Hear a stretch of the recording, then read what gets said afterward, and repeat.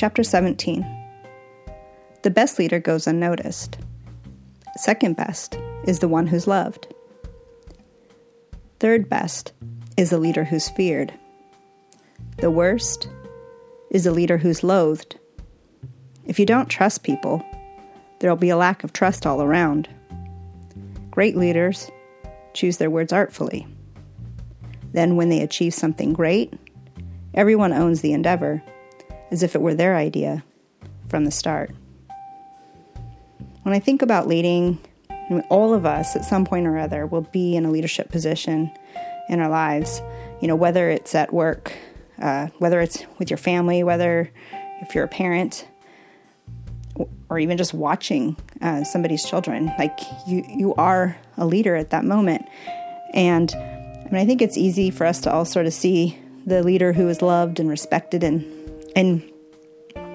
there is an element to this that you do want to please a leader who you love, right? You want to keep them happy, you want to make them happy, but you do it willingly, and it's not in fear. With where it says the third best is the leader who's feared. I think those kind of leaders, people are often afraid to do something incorrectly or wrong, and so for that reason, they kind of stick to what they're supposed to be doing. They won't, feel the ability to even, be creative and try to have out-of-the-box thinking that just might be the best and greatest idea that either the business or that, something that you can accomplish at home. It will never happen because, everybody is just in fear. You think of the worst leader as somebody you loathed, somebody who is just so incompetent that it just drives frustration all around. You just feel like projects or things just have to either be redone, or that nobody's pulling their weight. All of this stuff, it just feels like you're going nowhere, and that is extremely frustrating.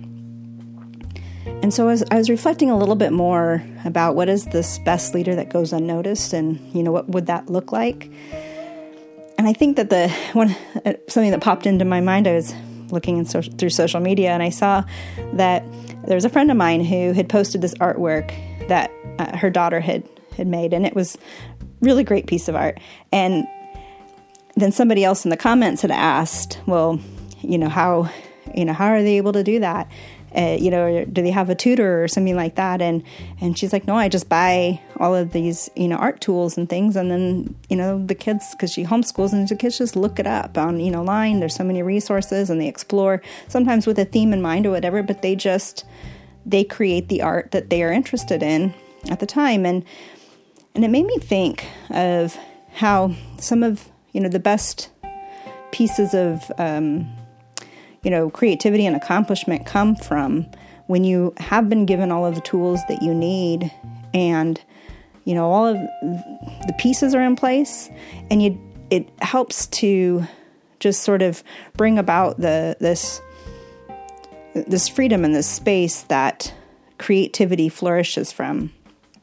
And I think it's that quiet nurturing from behind that the best parents and the best leaders in general have, rather than, being up front and always, there, as if, because when it's clear that they are leading, then you sometimes feel that your success or failure is because of the leader and not something that you've done. And so when you contribute something such like this piece of art, her daughter can own it, and it's hers. And it wasn't something that, that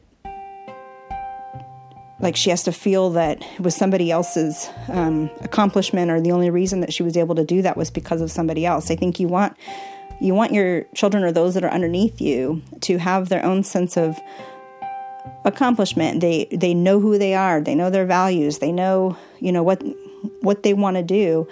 And you come along and sort of gently help nudge them with what it is that they want to do without it being, overtly there.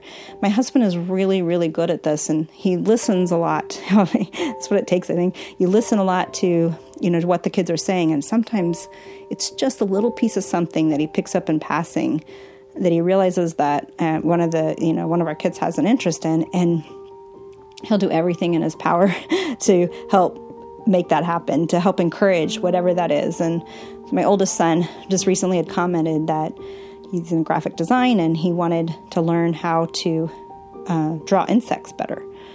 And that, it's super hard to do it. If you're not doing it right, it's really obvious, especially in graphic design. And so he, wanted to be able to study insects. And so my husband just, jumps online and looks and found a really inexpensive book that he could order for him, and he's going to surprise him with it.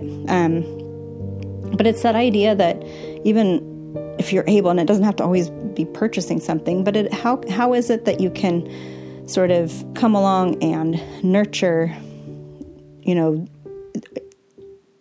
positive ways, what you want to see in your children or anybody that you're leading.